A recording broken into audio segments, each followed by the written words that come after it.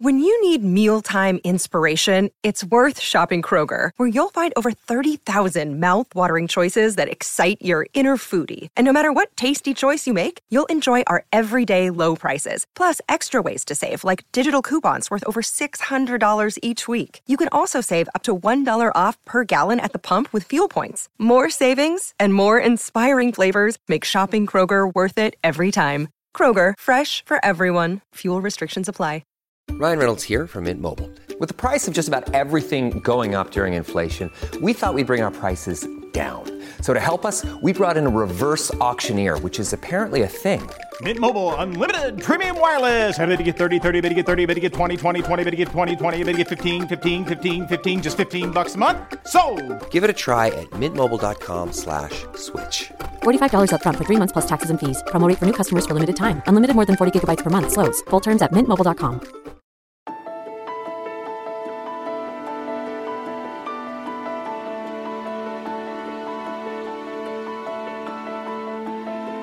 Hello, I'm Alan Davis. You're listening to Seven Pillars. This is a podcast where we have a special guest in every episode who takes us through 7 of the most important things in their life. And by things we mean cultural events or places or experiences or memories.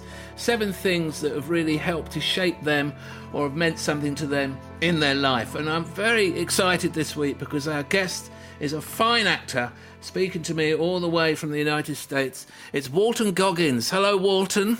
Hello, Alan. Good to be here. Thank you very much for having me. It's so nice to have you. I can't believe I'm looking at you in a tiny window on my screen. For those of us in the UK, now let me think. I'm trying to think what people would definitely know you from. Certainly The Hateful Eight, they'll have seen you in. People who may well know you from The Shield back in the day when you were in The Shield. Yeah. My favourite show, to me, when I look at you, I'm looking at Boyd Crowder. I'm looking right in the eyes of Boyd Crowder from the brilliant FX series Justified, in which you played a truly wicked man. But I'd be interested to hear your take on Boyd Crowder.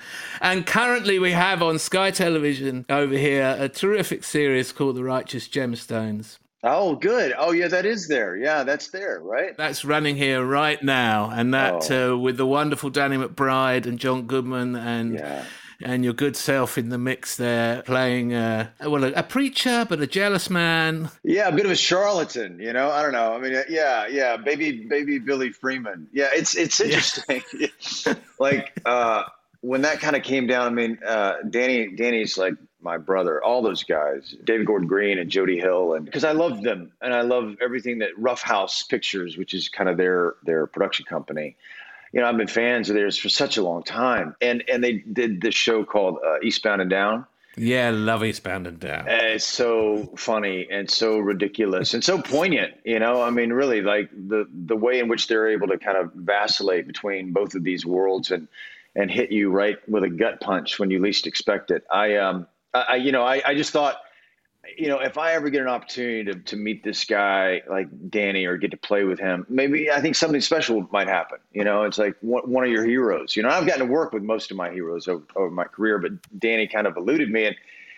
And there was this period I had to get some braces put on my teeth. I just decided to. And right when that happened, Danny said, they called and said, look, man, there's this role at Eastbound and Down, and we want you to come in for it. And I said, yeah, you know, okay, but I got these braces on. I'm not gonna take them off. And they said, well, just come in. And I walked in, and there were like 7. It was me and 7 comics from Saturday Night Live, you know. And it's like, man, what the fuck am I doing here? Like, come on, man. But I walked in, and I had a long conversation with him about the thing that he was missing in his show. That's how audacious. I said, look, it's a great show, and you're great in it, but you're missing something, and this is what you're missing. And what an asshole. And so we, you know, I read, and we just had a great time, and I wound up not getting it. They gave it to Jason Sudeikis, and but we just became friends, you know, and through a really good friend of ours, Sam Rockwell and Leslie Bibb, we were at this party, and he said, hey man, I wrote this thing, and I want you to do it with me. And then he sent it over when I was doing The Hateful Eight.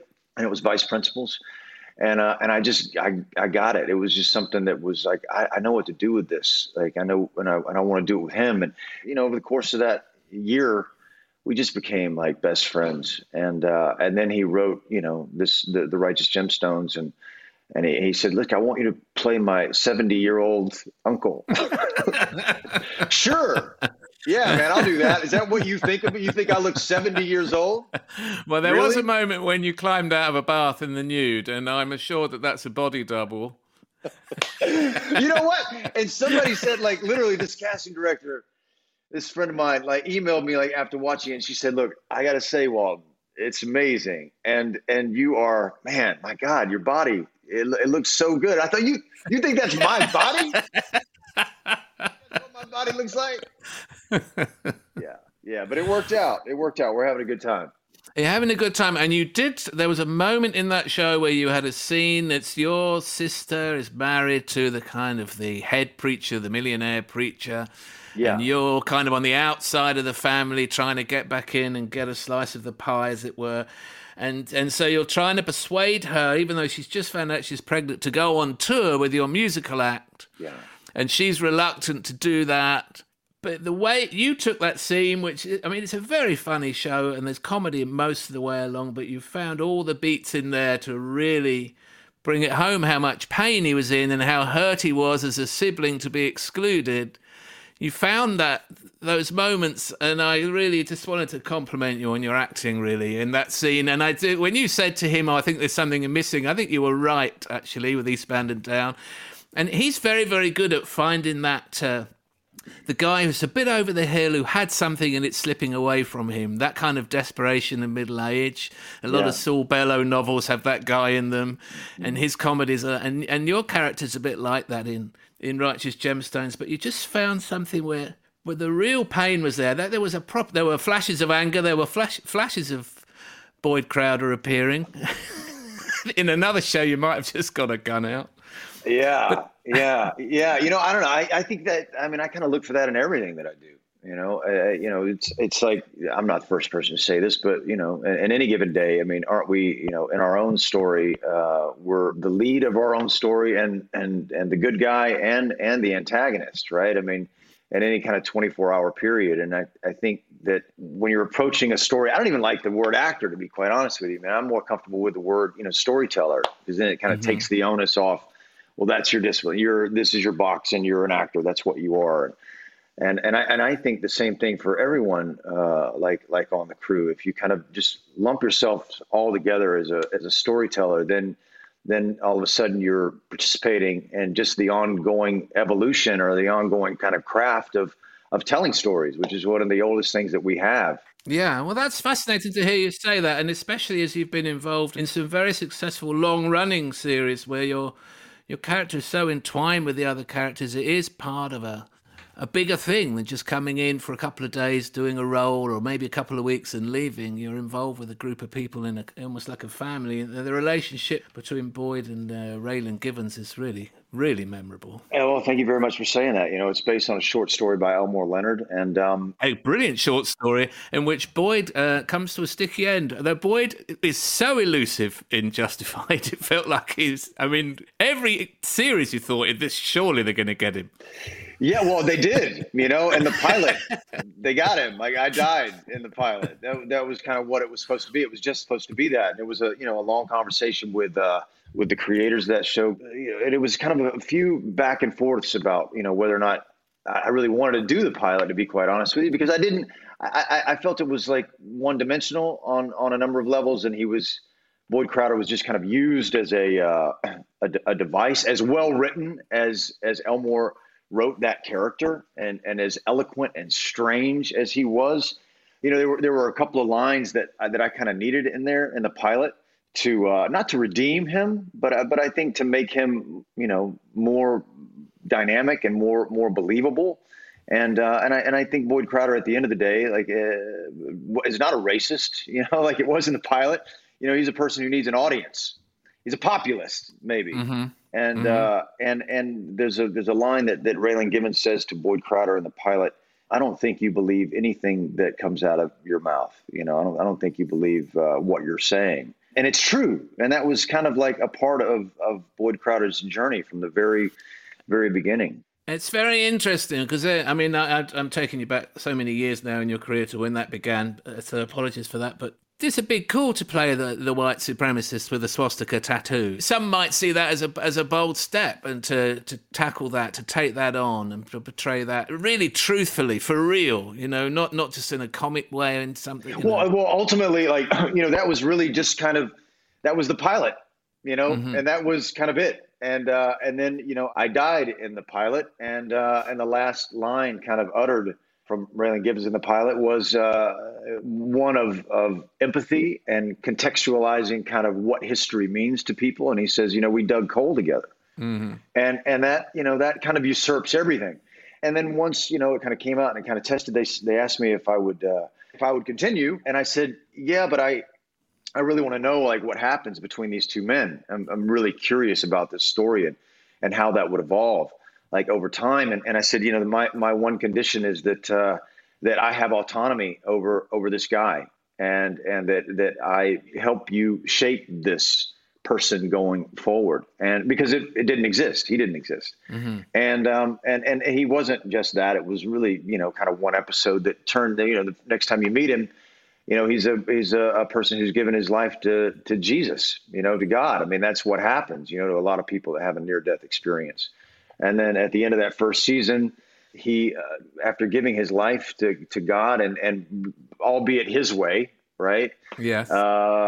He's sorely disappointed. I could talk to you about Justified for a long time, and I if you haven't seen it, please watch it. It's wonderful. But I want to push on. I want to get into your 7 pillars, and let's start with a film choice you've made. In fact, you've come up with a couple of films, so I'll leave it to you which one you'd like to talk about first. There's The Passenger, a 1975 film, a very interesting movie with Jack Nicholson, which I watched today, and then a real classic with Paul Newman and Robert Redford, Butch Cassidy, and The Sundance Kid. Why these movies, Walton? Well, I think it's so hard, to be quite honest with you. It's like 7 pillars. How do you reduce, your experience to kind of 7 pillars? I mean, there are 7,000 pillars, right? And and movies, if we were having this conversation, I was in my 20s, they would be, Tender Mercies or The Great Santini or Places in the Heart or something like that. And then it would have been different, in the 30s. And now that I'm in my 40s, kind of looking back at what kind of means something to you. I'm actually relocating. I'm still going to have a place here in Los Angeles, but I'm moving my family kind of out of LA. And I just watched The Long Goodbye, with Elliot Gould. And I mean, that's extraordinary. So you can answer this question a million different ways. But over the course of COVID, I've watched a lot of movies with my son. He's 10 years old. And we've just kind of been going through them. And I showed him, Butch Cassidy and The Sundance Kid. And I was just riveted kind of watching him watch this story. And I was thinking about why? Why does this story kind of mean so much to me and watching him kind of see it? And it really kind of comes down to identity, and trying to have a new start in life, trying to run from your past in order to kind of reconcile at the very end who you are as a person in the world now, right? And I think the same thing kind of applies to the passenger, and what Jack Nicholson's character was kind of doing in that story, when he assumed the identity of a dead man because he wasn't happy in his life. That's right. Just for people who haven't seen The Passenger, and what happens is Jack Nicholson is in a hotel room next door to someone who resembles him. Yeah. And this guy dies in the hotel room, and Jack Nicholson, it seems like it's just in a moment, he makes a decision. He's in the hotel room, this guy's a stranger, he finds his passport, and he swaps the photos over and he assumes his identity, beginning a new life in a moment's decision. He's in Africa, isn't he? Yeah. And he comes back then he's in Europe. Anyway, the guy's life turns out to be extremely complicated. He gets himself into a web of deceit. His real-life wife back in London comes looking for him, and he cannot escape his past. Rather like Butch and Sundance can't really escape because they bring their personalities with them to Bolivia and everywhere they go. The first thing they want to do when they get there is rob a bank. Yeah, yeah, that's exactly right. But they're robbing a bank in order to live a life without having the need to rob a bank, right? It's like, when is it enough? Like, what is the life that you kind of choose? They're so playful at the beginning. They're robbing trains. They're joking with the guy who won't open the door. Butch Cassidy's never shot anyone in his life. It's an adventure. It's childlike. Maybe that's why it appealed to a boy. And I mean, and it's so funny. I mean, it's so unbelievably funny. And like the opening shot, like the opening scene in that movie, when they're playing cards and the guy calls Robert Redford a cheat, the Sundance Kid a cheat. And the only thing that Butch Cassidy says is, invite us to stick around. Yeah. But I don't want you to invite us to stick around. And then he finds out his name and he says, you guys want to stick around? No, we can't. We got somewhere we can't go. Like it's unbelievable. Like the whole movie and Catherine Ross, man, and Paul Newman, Robert Redford, they're just at the top of their game, and they're so unbelievably charming, and it's so funny. And they, the first bank robbery is a success. The second one doesn't kind of go so well, and it reveals that people are kind of looking for them, and then they're just on the run. And again, that 30 minute kind of part in the middle where they're being chased it's almost no dialogue. Like nothing is really being said, and the tension that he created with these two men being chased is extraordinary. Well, the way I figure it, we can either fight or give. If we give, we go to jail. I've been there already. But if we fight, they can stay right where they are and starve us out. Or go for position, shoot us. Might even get a rock slide started and get us that way. What else can they do? They could surrender to us, but I wouldn't count on that. They're going for position, all right. Better get ready.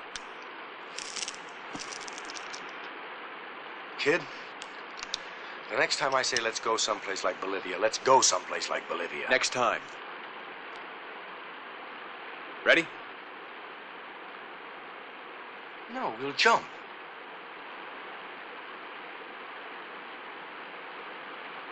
Like hell we will. No, it'll be okay.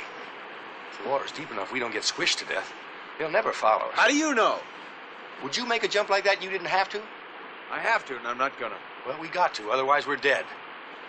They're just gonna have to go back down the same way they come. Come on. Just one clear shot, that's all I want. Come on. We got to. Nope. Get away from me. Why? I want to fight them. They'll kill us. Maybe. You want to die? Do you? All right. I'll jump first. Nope. Then you jump first. No, I said. What's the matter with you? I can't swim.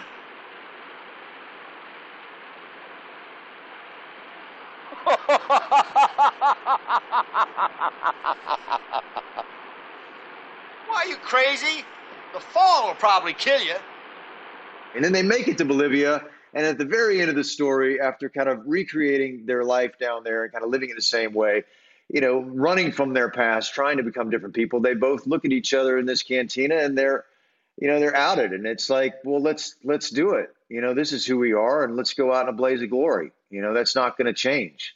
It's not going to change, although there was a slight feeling, wasn't there, that they didn't realize quite how many Bolivian soldiers were waiting outside. They did. I think they thought they could shoot their way out, get to the horses and run. Yeah. But there were about 1,000 men, and there was a lovely scene where the Bolivian army are shouting, "Dos hombres? Dos?" Sí, dos. And you've called all of us for dos hombres? Ryan Reynolds here from Mint Mobile. With the price of just about everything going up during inflation, we thought we'd bring our prices down. So to help us, we brought in a reverse auctioneer, which is apparently a thing.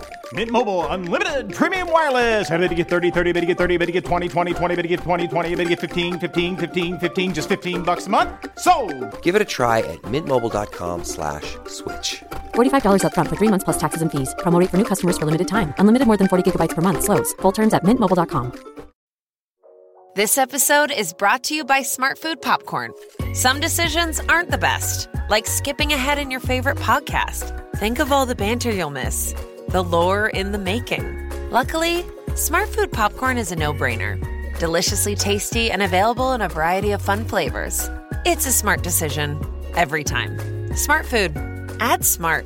To learn more, visit smartfood.com. Hey, it's Kaylee Cuoco for Priceline. Ready to go to your happy place for a happy price? Well, why didn't you say so? Just download the Priceline app right now and save up to 60% on hotels. So whether it's Cousin Kevin's Kazoo Concert in Kansas City, go Kevin, or Becky's Bachelorette Bash in Bermuda, you never have to miss a trip ever again. So download the Priceline app today. Your savings are waiting. Go to your happy place for a happy price. Go to your happy price, Priceline. The other thing I've forgotten about that film, that beautiful film, as you say, that chase sequence is amazing. So often they're just dust in the distance. That's it. The pursuers, as if they will not. They're just relentless. Really, surely you're going to let us go now. They never. But eventually they decide to go to South America, and they go to South America by steamer from New York. And I'd forgotten this whole bit. Yeah. They get to New York, and then there's this strange montage of kind of Victorian era black and white photographs, very reminiscent of the opening credits to Cheers. Yeah, it is. You're right. You know, where the guys in the Boston bar posing for photos, and it's sort of primitive Photoshop, where they've got Redford and Newman in these pictures, and I was watching it with my wife Katie and saying, why don't they just stay in New York? They could just lose themselves in New York. I mean, that's what people did. Boatloads of people were arriving into New York all the time, late 19th, early 20th century. Just lose yourself. You'll probably run into Don Corleone. And they were having a good time, man. They were having a great time. They were having a great time. Unbelievable. Spending all kinds of money. They had a terrific time. I suppose that's the point of showing that montage. They had a terrific time on the steamer down to South America. They were dressing up in tails and going to dinners. So by the time they got to Bolivia, as you say, they'd spent all their money. Yeah. And then they wind, and then as soon as they kind of pull up, and it's like, this is the ranch. Like, this is why you wanted to come to Bolivia. So the difference to me, like, between that and then you look at The Passenger, and I suppose all of this kind of has something to do with my childhood, and I'll get to that in a minute, or just not even my childhood, but just my life and the journey of my life, and these music about this subject, or movies about this subject, or stories, novels about this subject. All of those things are what mean, I guess, most to me as a person, but the ending of The Passenger and what Antonioni did with that experience, and visually it's extraordinary. I'm no reason to kind of hash that or kind of break that down, because it's been done by people that are much smarter than I am. But the one thing that stays with me more than anything is the last two lines in that movie. And if you haven't seen it, I don't want to give it away, but something happens to Nicholson's character, and his wife, who's been looking for him, walks into this room and says, I never knew him. Mm-hmm. And the young woman, Maria Schneider. Maria Schneider, that's right. They ask the same question, do you recognize this man? And she says, yes. And it's like, well, so then who was he? I mean, was he the person that had that wife and that was a journalist and had a child, or was that all a lie? I mean, it was him on some level, right? I mean, that was the life that he had lived. And then he had this moment to kind of fully step out of that identity into another and become something that he never thought was possible. And it was kind of in those moments over the course of this movie where he blossomed. And in some ways, I think he knew what was going to happen when he set up this second meeting. I don't want to give too much away if your listeners haven't seen it. You have to see it. It's extraordinary. It is extraordinary. And this real fantasy about changing identity, as you say, the final sequence is very cleverly done and beautifully done in a kind of no spoilers way to try and describe this scenario where he's in a hotel, and that's his wife finds him and he's in a hotel.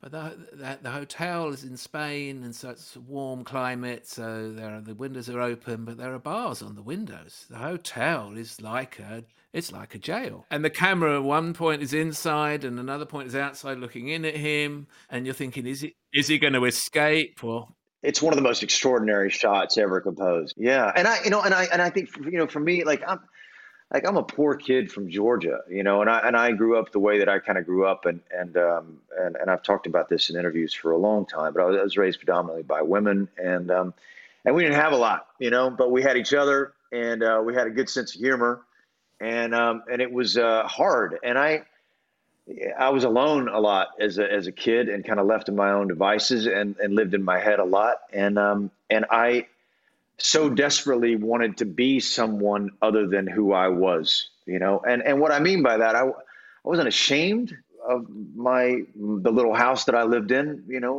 but at the time I was, there was a time where, people would want to come pick me up from my house. This girl wanted to come pick me up from my house in high school. And I told her I lived at a different address, mm-hmm. And I went and literally hid in a ditch when she kind of pulled into the driveway, and jumped out and started walking, down the driveway as if it was my house, and the light came on, and I just jumped in the car and said, let's go, we got to go, let's get out of here. And, and you kind of reconcile kind of like who that was. And I always wanted to see the world. I just wanted to be, I saw myself as someone who lived in the world and called the world their home. They didn't come from kind of one place, but they came from every place at the same time.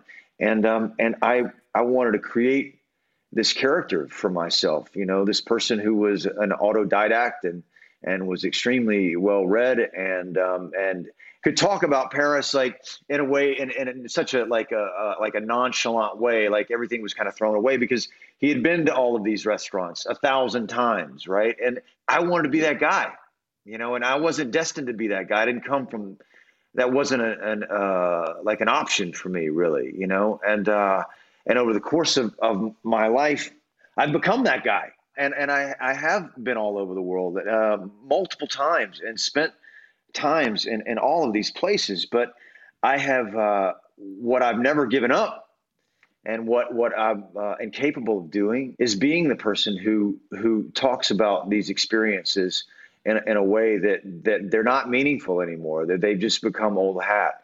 I still, whenever I'm in the world, I'm still revert to being a child and having like childlike wonder about the places that I'm in or the conversations that I'm having with people. And it's only, really in my mid-30s where I was able to reconcile the person that I was from the place that I come from and the person that I am now. And and it's still my life's journey.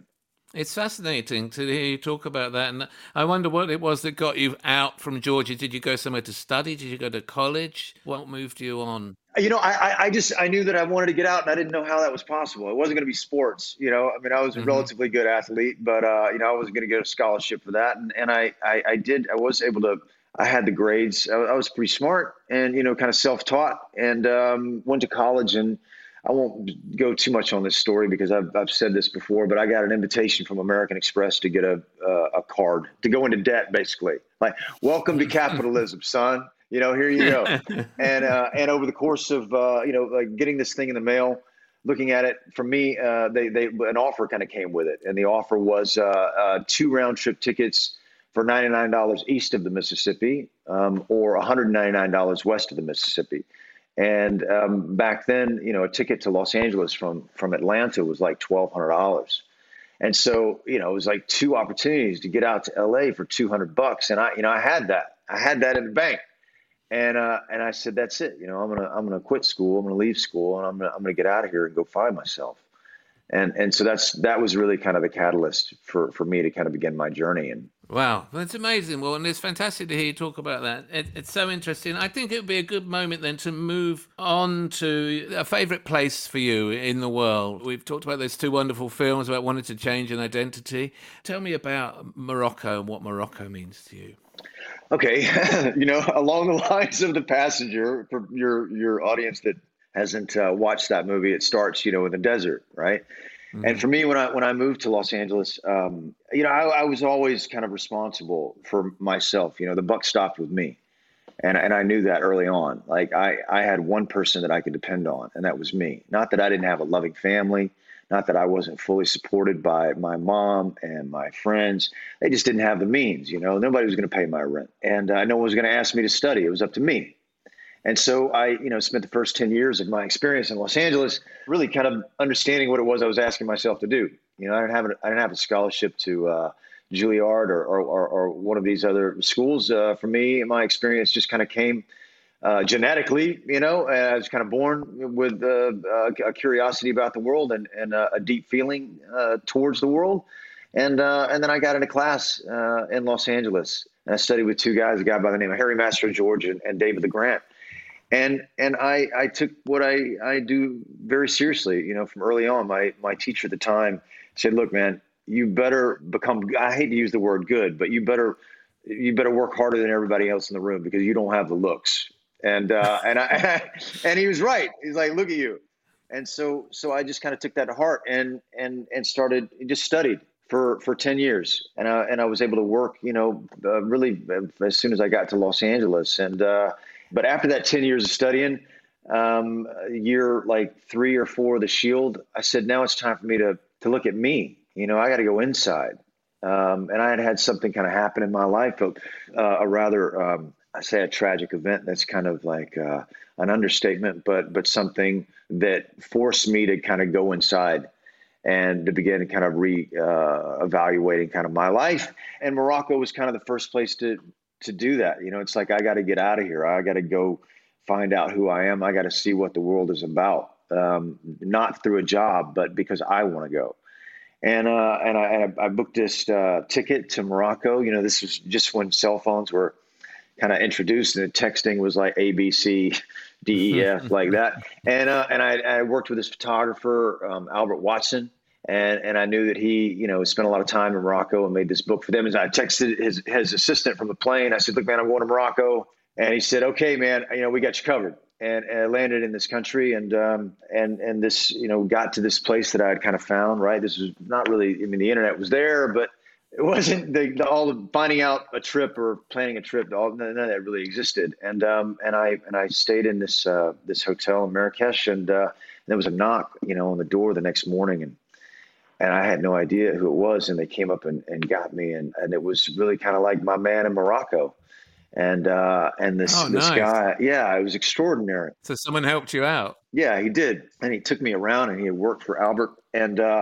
And he said, "Okay, this is, you got to ask yourself why you're here. Like, what are you looking for?"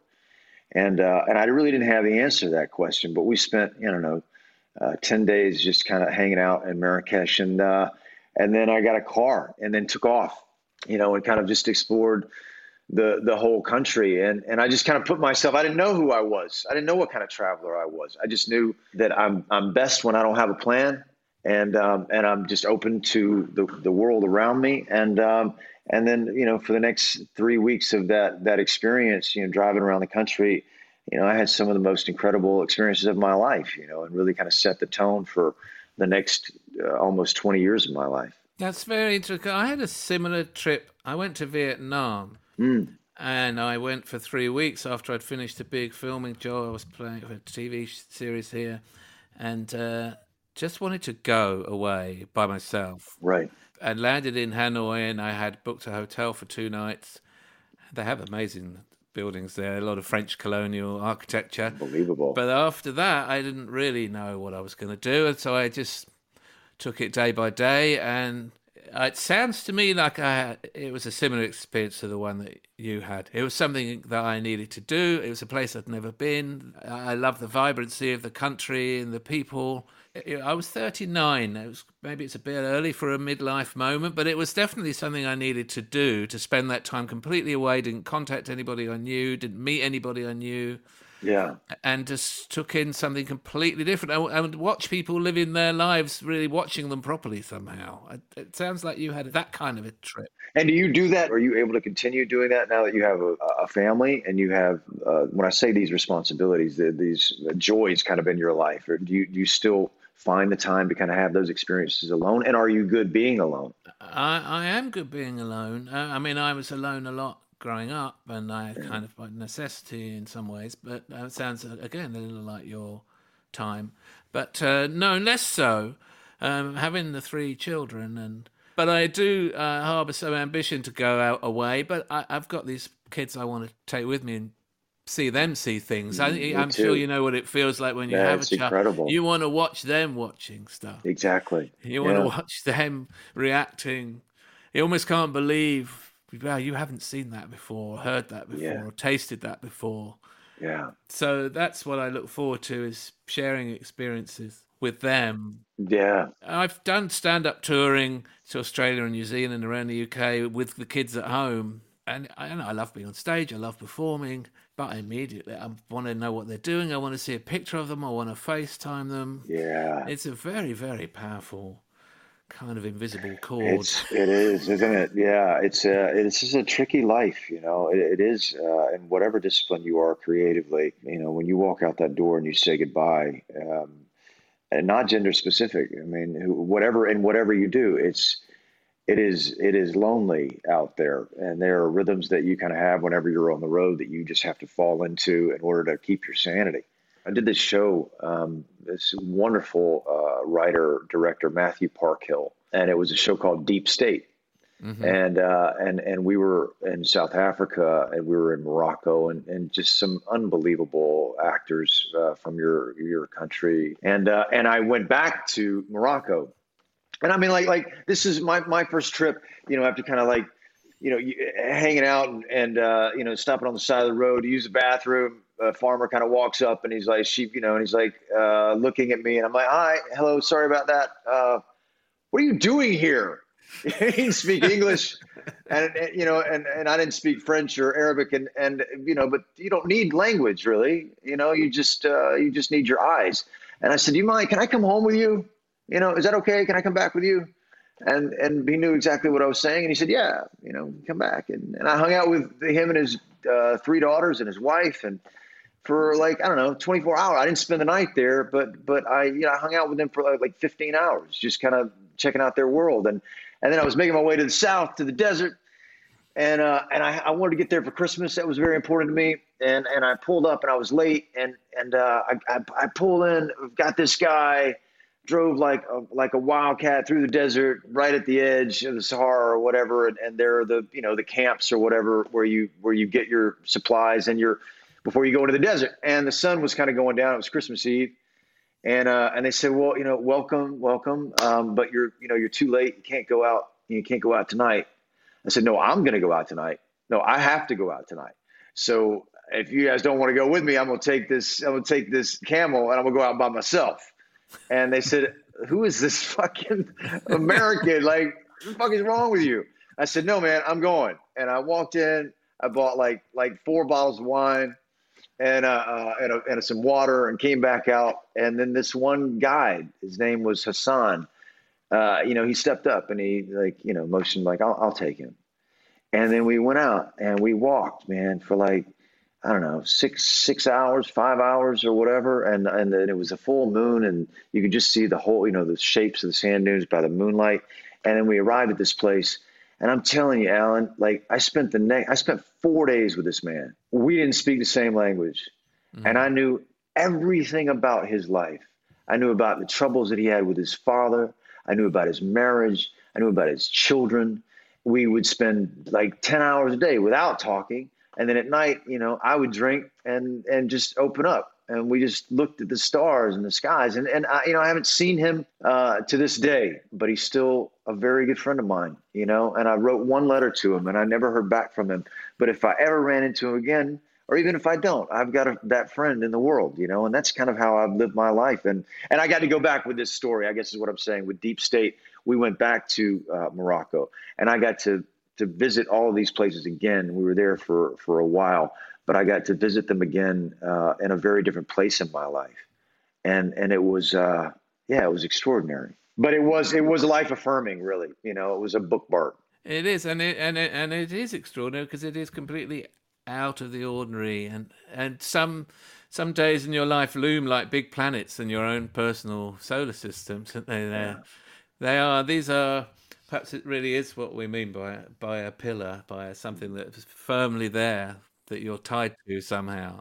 Yeah, that's a wonderful story. Now you're driving through Morocco, and I imagine you have music in the car. Let's move to your music choices. Let's get into you've sent me a few different things, and I've been listening today to Bob Dylan's soundtrack to the film Pat Garrett, Billy the Kid, and it's beautiful, isn't it? Really, I would never have it never would have occurred to me on my streaming service to click on that. So thank you for that. And tell me about how you feel about that music. You know, I was introduced to this. It's the soundtrack to Pat Garrett and Billy the Kid, by Bob Dylan. And again, it's so hard to answer these questions. Like 7 pillars in like one song. There are a million songs, right?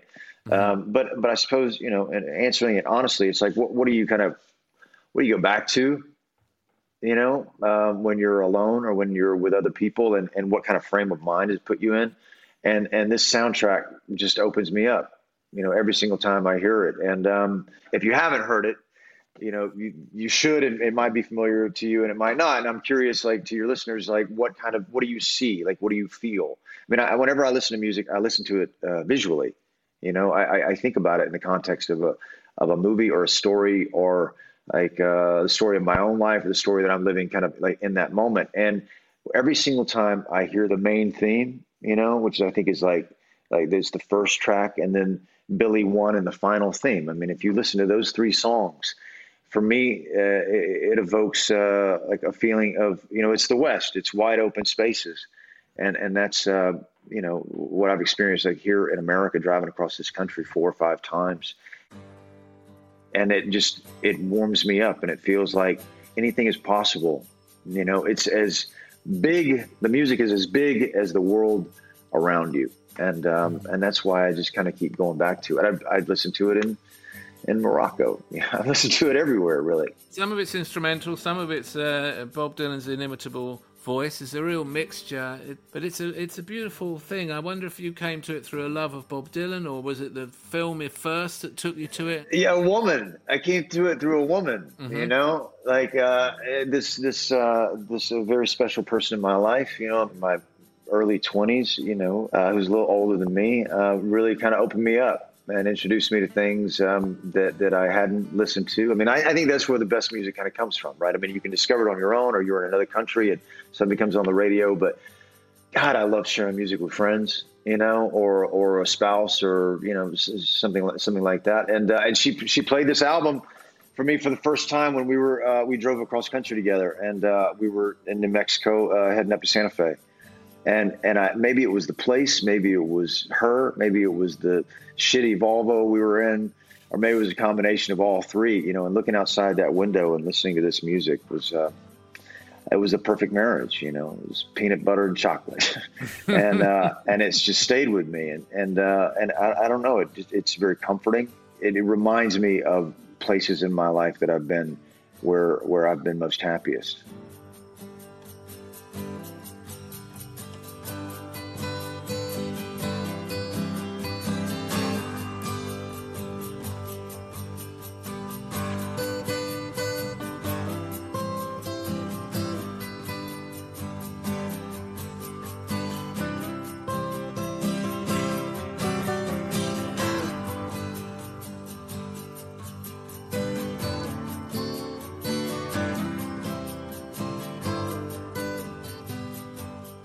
That's funny to say that, because sometimes with old music that you might associate with the past, sometimes it's a nice comfort, and sometimes it triggers such strong emotion it's almost unlistenable. There are some records that I loved as a teenager where I don't put them on anymore. What would be one of the? Can you give me one? Oh, I used to listen to The Jam a lot when I was a teenage boy in headphones. Loud. I can't really listen to The Jam anymore. That was such an angry teenager. If I listen to Billy Bragg songs, if I listen to Brewing Up with Billy Bragg, I just get tears in my eyes immediately. So I have to turn it off. But music, there's no doubt, more so than any art form, triggers those emotions in people almost instantaneously. I mean, I think there's some statistic where 95% of people, when asked, say that a piece of music has made them cry at some point in their life. That's pretty extraordinary. Yeah, that really is extraordinary. And it's universal, isn't it? Absolutely. I mean, everybody kind of has that same experience. Yeah. Want to be more active this summer? Sierra helps you save on everything from swimsuits to stand-up paddleboards, tennis rackets to fishing tackle. And if that doesn't float your boat, we also have pool floats. Sierra, let's get moving. To your local store, like now. Go! Your skin refuses to be defined by age. That's why Agency designed Future Formula, a personalized anti-aging formula prescribed by a dermatology provider to treat fine lines, wrinkles, dark spots, and more. Agency has clinically proven ingredients like tretinoin, which is up to 20 times stronger than over-the-counter retinol. Future Formula by Agency. Get your first month free at withagency.com. That's WITHAGENCY.com. $4.95 shipping and handling, subject to consultation. Subscription required. Cancel anytime. There's a song that, because we are kind of like where we are, and how what we're living in has kind of changed our trajectory, geographically speaking, my family, between The Long Goodbye and this song Hollywood Hopeful by Loudon Wainwright about Hollywood and about his experience in Hollywood. Like, I can't stop listening to that now. I listen to it almost every single day, and it's just this real love of Los Angeles and this love letter to what this city is and how kind of undefinable it is. And just thinking about my experience here, God, this has just brought up so much, man, for all of us. Well, it's a wonderful soundtrack. Before we move away from music, just a quick mention for Micah P. Hinson, because you did also mention an album of his that you love that I thought maybe you'd like to speak about for a moment. Well, if you've never heard of Micah P. Hinson, I know he really, yeah. I mean, he gets, I think he gets some play in the UK. I think he has a representation in the UK. And I was, one of my best friends kind of introduced him to me. And we were looking for music for this movie that we were doing. And this was about like 15 years ago. And his first album was Micah P. Hinson and the Gospel of Progress. He's from Tennessee, this guy. And it's extraordinary, like the way in which he kind of writes his lyrics and sings his songs, and the composition of music is so kind of outside of something that you would expect. And when I heard it for the first time, it was, a loneliness really that I find comforting, man. I like sad songs, I do. Man. A lot I of like people sad do. Yeah, man, that's exactly right. But his lyrics are beautiful, and there were three songs on this first album called, Don't You Forget, I Still Remember, and You Lost Sight. You lost sight of me, and again, it kind of comes back to identity and kind of, who we are and being seen for who we are and seeing other people for who they are. And check it out, Micah P. Hinson. What do you think? What impressed me was, as a first album, it's very confident and assured. Yeah, he's a singer-songwriter of some talent. And it feels like he was perhaps ready to present these songs. There's some work gone in and some years learning the guitar, learning how to write songs. And it's an impressive as a debut album. So thank you for pointing me to that. And now the one thing from your choices that I have not been able to try that you've pointed me to, and we're going to move on to your favourite foods now, are cat head biscuits. And I had to Google cat head biscuits. Yeah. And this, I'm guessing, is something from your southern origins, something perhaps you had when you were a kid? Yeah. Right. You have those staples, right, from your childhood. And my mom was a horrible cook. Like, she didn't cook. She cooked nothing, like zero. She didn't even cook eggs, But the one thing that she did cook, were biscuits, and she cooked them better than anybody. And it's just, it's a biscuit. I mean, it's flour and Crisco, with a little, and buttermilk. It's called a cat head biscuit because they're made into pretty much the shape of a cat's head, right? Well, I mean, they're as big as a cat head's head, right? A cat head, and cat heads are big. I mean, catfish are big. And these biscuits are big, and it's just kind of a staple, really, like a southern diet, and it was just a big part of my childhood. And you just, you cut them open. Even they're better the second day, and you stick them in the oven, put a little butter on them, and then you throw some like some tenderloin, or some bacon on it or something like that. It's I don't know. It's what sustained me in my childhood. They're fantastic. Oh, that's wonderful. And your other favorite food that you've picked, Mexican food, right? Can I ask you something, Alan? Mm-hmm. Like, you've talked to a lot of interesting people over the years, right? Mm-hmm. And you've asked them these questions. Do you have an ongoing kind of 7 pillars list like on your computer, or like that you print out ever so often, because you can't possibly get to all of these in a day or a week or a year. I mean, do you just go back to it when you want something new? It's like, what did they say? I don't. What was that one song? It's a good idea. I mean, so far, my experience of doing these podcasts, the films and the music are really terrific. People have pointed me towards things either that I saw once and forgotten, or I'd never come across before. Right. And it's a real treat. But I really do enjoy spending time with one person and feeling their way to the things that really matter to them. You know, why does that place really stayed? That music really stayed. That bit of food I had as a kid has really stayed. Yeah. And it's I love it. I find it so interesting. You know, in a way, we don't know ourselves, do we? What really counts? You know, it's so busy. I mean, our days are too full. Our heads are too full. Yeah. It's true.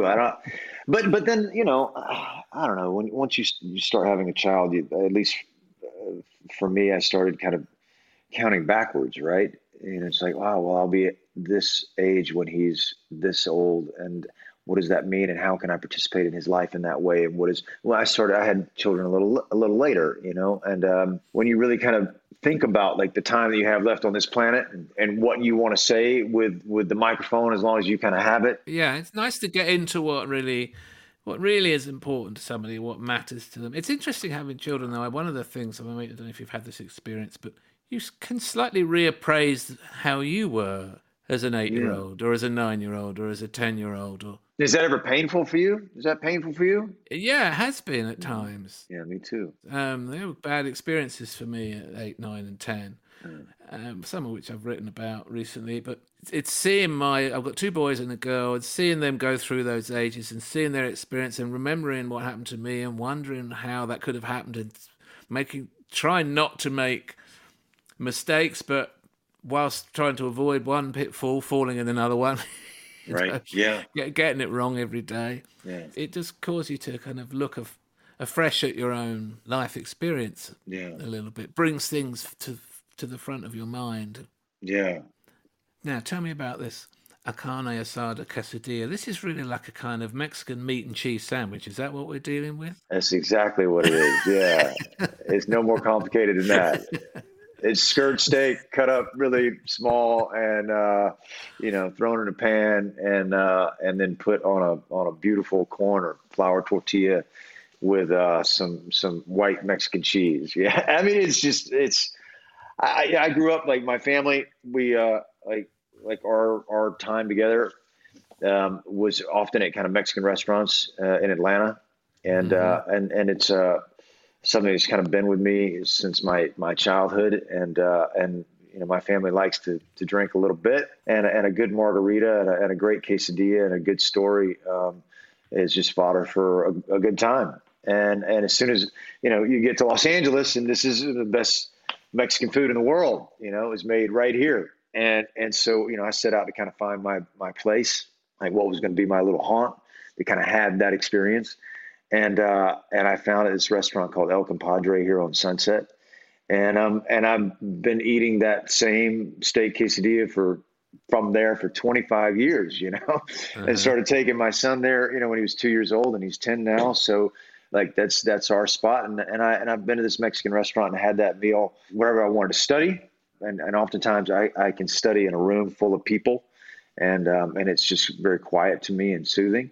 I've gone there like for celebrations when something great has happened in my life and had this meal, and have gone in times of being in the worst pain of my life, and finding comfort. At the end of the day, excuse my language, but it's fucking good, man. Like, it's really good. And you can have it and I've had it all over Mexico. It's the same thing. And it just makes me feel good, but you can't have that without a margarita. So, those two things together. If you don't have it, try it. Oh, yeah, no, wonderful. And again, something strong from your childhood that you've held on to and giving you strength. I always think of, when I think of Mexico, I've never been to Mexico, but the Border Trilogy by Cormac McCarthy, those 3 novels, which I listened to on audiobook. You did. Which I think is for me, it was the best way, because I can't remember the name of the actor who read them, but He just takes you right there to the border. You feel like you're on horseback. When he says he leaned forward and he spat and he turned the horse, and you feel completely like you're there. Yeah. And if you are listening to this and you haven't heard those or read those, get yourself a quesadilla and turn on Bob Dylan's soundtrack to Pat Garrett, Billy the Kid. Billy the Kid, exactly. And open All the Pretty Horses. Exactly that. Exactly. That's the first brilliant one of that trilogy. Now, for writing, though, you've gone somewhere else completely. You've come to my country. You've come to late 19th century, early 20th century England for a little bit of Rudyard Kipling. Yeah, I mean, like you asked that question again, and it's like, well, what, like if you're answering it honestly, yeah, how would you answer it? I mean, I just read this unbelievable book, like maybe it's my new favorite, by Giuseppe Lampedusa, called The Leopard, and it's about the reunification of Italy in the mid 1800s, and it's extraordinary. I read this. Travels with Charlie by Steinbeck, which means like the world to me. Oh, that's a lovely book. It's a great book. Yeah. But another one of your countrymen, Somerset Maugham, is, I named my son. We named our son. I named my son after him. His middle name is Somerset. Oh, really? And and if we all have that book, right? I mean, if you're on a high street in London and what's the book that you're going to give to a friend, right? And I have one that I go to, time and time again, and it's The Moon and Sixpence. Like that's what it means to kind of be an artist, and what's kind of left in the wake of that experience. If it's a single focus, if that's your pursuit, it's just an unbelievable story. But the thing that I've always had with me, and I brought a couple of these things out just in case I show you, is this a copy of this poem my mother gave me. You can't really see. There you go. Oh, so it's a framed copy of Rudyard Kipling's If there. If, yeah, and it's just hung on my wall for. It's nice. It's a nice little item you have there. Yeah, she got it from a a yard sale or something like that, like a long time ago. And then I had a copy of it. I made it and kind of kept it in my wallet for a really long time, and I just look at it from time to time. And I mean, it's not just me, but anybody that's read this poem, if you really kind of look at your life. And you are experiencing some modicum of success or happiness or contentment, whatever that is in your life, you will have learned these things. And he says them all here, and it's written to a man. I mean, I don't want to take up your audience's time by reading it. They probably all read it. Maybe this is compulsory for you.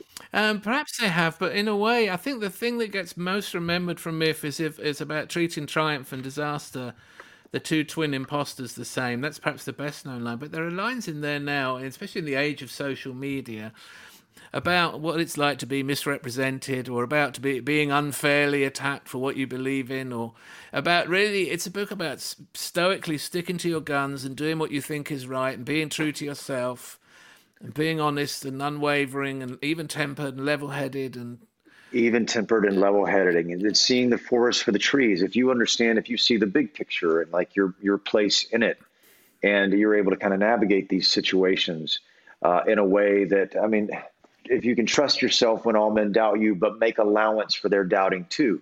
It's really, there's a grace and a dignity to this poem that is some of the wisest words, most impactful words that I've ever read. And it's, if you can make one heap of all your winnings and risk it on one turn of pitch and toss and lose and start at the beginning and never breathe a word about your loss. If you can, and this is the one, this is the one that has served me better than anybody. This is the thing that I talk to my son about all the time. And it is, if you can talk with crowds and keep your virtue, or walk with kings nor lose the common touch. Like, that's the thing. If you can be at home in any room, and you have to, I have friends of mine that are heady intellectuals, and they have no fucking idea about the world, really. They're incapable of sitting down with somebody on the side of the road, or a homeless person down on their luck, or just whoever this person is sitting on a porch and insert country here, and really appreciating what they have to say, and vice versa. People that have no affinity for knowledge through literature or things of that nature, and they have nothing to say to the person who has dedicated their life to the pursuit of knowledge. And it's like, why? I'm lucky, man. I have both. I genuinely have both. And when I say an affinity for it, just a love for it. I like bouncing between those two conversations and those two worlds and that reality, because I like speaking to people that are much smarter than me. And it's nothing for me to be quiet. Like I'm a good listener. Like I like having like the least amount of knowledge in a room, you know, and because I'll leave there with something, and then speaking to someone who sees the world in a way that I don't, or I haven't been introduced to, and yet I kind of come from that. It's weird, like my background and kind of where I come from, and where I am kind of now in my life is kind of a mix of all of those things, and every line in this poem is something that one should aspire to live up to. It is a beautifully constructed piece of verse, isn't it? And it's very, very popular here in the UK. I think it was voted the most popular poem in the English language. And yes, yeah. It's something in it resonates with everyone who has aspirations to behave well and do better. Yeah. And as you say, there are many people in the world who are on transmit and not on receive. Yeah. And this is a poem that urges you at times. Yeah. To put your ear to the ground and to listen and to think about your place in the world. And perhaps people are doing that more a little bit these days. Now we're all having to hold hands and keep fingers crossed. Yeah. While this cloud of doom has come down on us. Yeah. But a great choice, Walton. Lovely to revisit that poem. It's one that perhaps people, in particular in the UK, think, oh, I know If. And actually, when I read it today, I realised I hadn't read it for 30 years at least. So long time. Thank you for that. I'm going to move you now to a gig, a live music experience, and there are a couple you've sent along, and I want first of all to ask you about what it was like to see Stevie Wonder perform live in New Orleans the year after the Hurricane Katrina. Tell me about that experience. I was down there with my wife, who was a girlfriend at the time, and my brother-in-law, who is a big part of the move towards solving the climate crisis in the world, and he's kind of been at it for a long time. And we got an invitation to go down to New Orleans and to see kind of what was happening a year into it by the mayor and a few other people. And you know, after looking at that, and it's one of my favorite cities in the world. I was conceived in New Orleans. And I've done, 4 or 5 movies there, and I know a lot of people there, and I just love it. It's not just one of the greatest cities in America; it's one of the greatest cities in the world. And it was so heavy. Every day was so heavy, and this one particular night with a group of people, we went to this famous bar in the Quarter called DBA's, and it's an unbelievable jazz club right there on the street where a lot of jazz clubs are. And we started drinking and we're having a really good time. And there was no one there. You know, it was, I don't know, maybe 50 people in the whole joint. And we were just kind of dancing and celebrating just kind of the way, they lived their life in New Orleans. And about 1 o'clock in the morning, the band was kind of playing and they said, we have a special guest here tonight. And he's just kind of stopped in and we looked up, and there was Stevie Wonder. No way. And he got up on stage, man, and he did a set. He did like 5 songs, and wow. And everyone couldn't fucking believe it. They couldn't believe it. There he yeah. There's Stevie Wonder. Here we go, Sir Duke, right there, and we all just listened to this music and his music, and danced and celebrated, and he was, so gracious with his time and his talent. And I'm just glad I got to see it. That's an amazing stroke of good fortune, isn't it? Yeah. Just a moment that your path should cross like that. It's really something. But I mean, like, that's people that love music. We all like, you have that story. What is that story? Where were you? When was luck on your side? What bar did you kind of walk into, or what piece of information did you get on the street? What was it? Well, for me, I do remember going to a gig in London at there's a venue in London called the Rainbow, which is a music venue. It's not a music venue anymore. And it was for a CND gig, Campaign for Nuclear Disarmament, in about 1981 or something. Oh. So go along there, see 2 or 3 of the good bands of the day, Gang of Four, Wasted Youth, good bands. And as I'm going in, Place is about half full or half empty, depending which way you look at it. Yeah. They said, "Oh, the Jam are here tonight." The Jam were the biggest band in the UK that year. Wow. And I said, "Yeah, wow. Pinch of salt, you know." Yeah. Is this when you were a teenager? Is this when you were a teenager? Is this when you were an angry teenager? 15 years old, I had the Jam on my turntable in my headphones morning, noon and night. Yeah. They said the Jam are here tonight. And halfway through the gig, a couple of bands had done their sets. Everything's going well. Someone comes out. We've got a special guest. Please welcome the Jam. No, that was the intro. And Paul Weller came forward, and Rick Buckler and Bruce Foxton, and they came out and he said, "This is called Going Underground," and he played Going Underground, and there was a surge to the front of the stage, and rather like the story you tell, I think they played 4 songs maybe, Yeah. and then they were gone.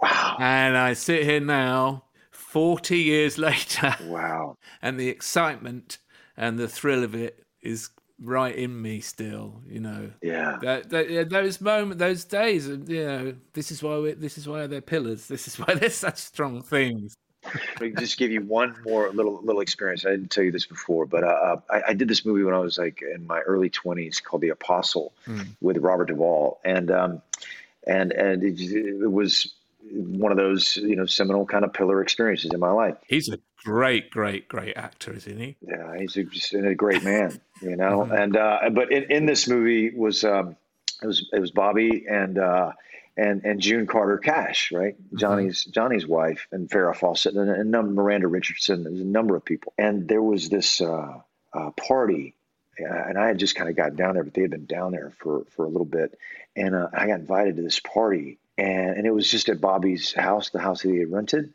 And there was not many people there. It was like, I don't know, 20, 25 people, something like that. And Bobby sat down with June Carter Cash and Johnny Cash and played for like 3 hours for this small group of people. Wow. And it was like, oh my God, we're seeing something. Like, I can't believe this is happening. Like, these 3 people just played everything. Mm-hmm. And, you know, see Johnny and June that close, man. Yeah. You know, as a young man, I was like 24 years old, and Bobby to kind of be in there too. That was, I mean, it wasn't like a public concert, but it was just like being at the right place at the right time. It was cool. That's amazing. And did Robert Duvall give you acting tips at one time? Is that right? I mean, yeah. You know, everybody has their people. Like, you know, I mean, I'm not an urban kid, so it wasn't Robert De Niro or Al Pacino for me. It was Bob Duvall. And yeah, you know, my teacher kind of talked about the way in which, you know, he approaches the work, like Sir Anthony Hopkins and like Jessica Tandy, and that it's a child's game, and you just turn yourself over to an imaginary set of circumstances, and you read the story 250 times. It's pretty simple, you know. Mm-hmm.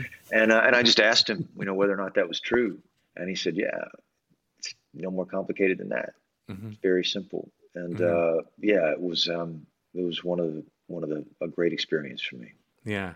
And this has been a great experience, man. I can't tell you how much I've enjoyed this conversation. I'm loving this conversation, and we have to wrap it up in a minute. And regretfully, before we do, could you just tell me about your experiences in a memory of your experiences in India, in Varanasi? The pillar was a memory.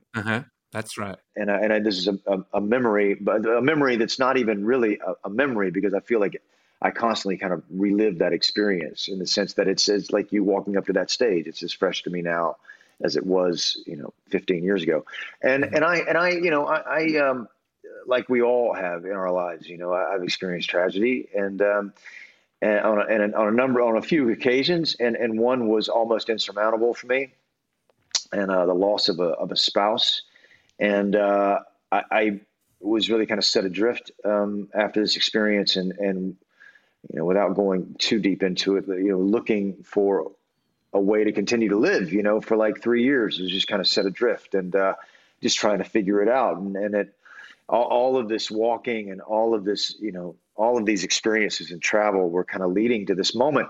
And I had been in India for, I don't know, like a month by that time. And it was, you know, one really cool experience after another, and a confirmation of like, this is why you want to live. And like, this is amazing. And all these things. And I'd gotten to this town, Varanasi, And, it's like one of the holiest cities like in India. And that's saying a lot because you can throw a rock right and hit a holy city in India. They're everywhere. Everybody has a festival. But after kind of being in this town and this place that I really wanted to go to, and you got this little boat and kind of went out in the river and took these photographs and just kind of looking at all of this kind of going on around me, and everything was kind of going on in the river, and the bodies, are burned right there on the edge of the river, and then their ashes are dumped in the river, or holy men are being dumped off in front of the boats. I mean, it's pretty, when I say chaotic, there's a lot going on. Theologically speaking, there's a lot going on. And there was a lot going on with me. And I, this one particular day is kind of one of the last days I was there. I was really down. When I say I was down, I think I had hit rock bottom. And I was, I was sitting on the Ghats, and I was walking down on the river's edge and taking all of this in. And I couldn't stop crying. It was uncontrollable, emotionally. You think about it now, right? It comes back up.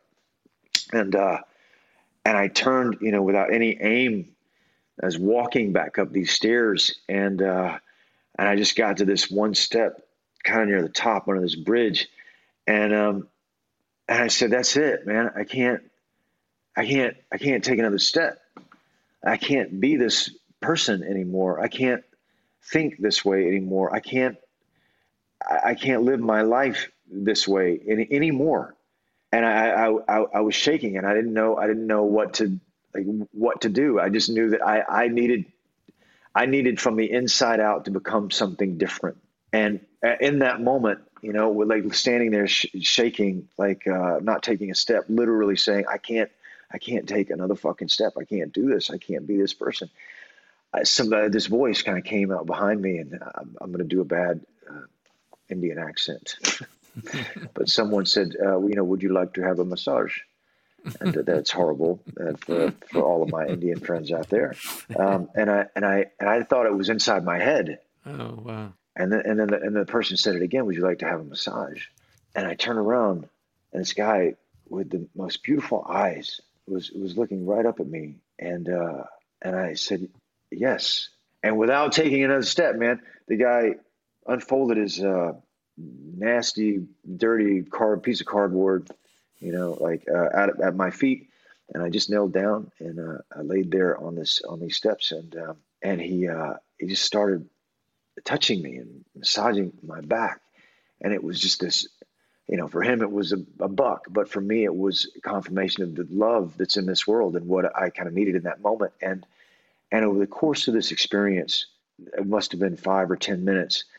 Alan, I fell in love with myself. I found the grace that the universe had extended me. I finally was able to extend to myself, and I became okay with all of my transgressions, and the things that I had done wrong in this world, and all the wrongs that I felt had been done me, and the anger that I had towards the world, and the anger that I had towards myself, and the shame that I had towards myself, and in that moment, look, I mean, it could have happened in Douglasville, Georgia. It could have happened on Portobello Road. It could have happened here in my home. It was that day. That was the moment. And it's like, man, I don't know what's going to happen if this doesn't happen today. And it happened. And it happened for me. After that moment, my life has been forever changed. I mean, and that is a memory that, it's the line, that was the crossing of the Rubicon for me. Not to say that I don't have bad days or I don't get down. I do. I am a mercurial, emotionally all over the place guy at times, but I always come back to that. And I found a center that is unshakable and a truth that is irrefutable. And that's it. That's an amazing story and so eloquently told.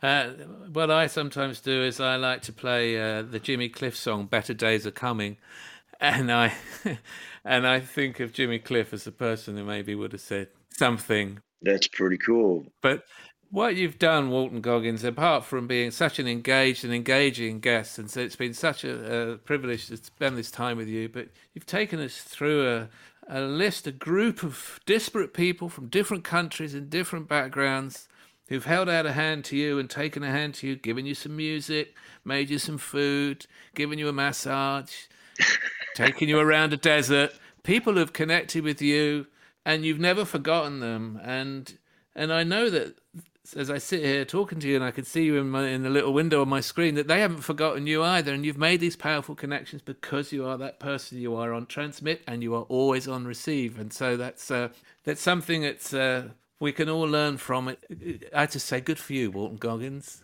Good for you for having all these great memories, and I wish you well, and love to your wife and little Augustus. Right back at your family, mate. And have a great 50th this year, whatever it may be. Man. Yeah, and you know what? I know that I don't know. I feel like we'll get an opportunity at some point to share a table together, and I look forward to that, man, in person. That would be wonderful. Walton Goggins, thank you very much. All right, man. Thank you so much for it, man. Right back at you, buddy. All right, Alan. Be well, my friend. Thank you.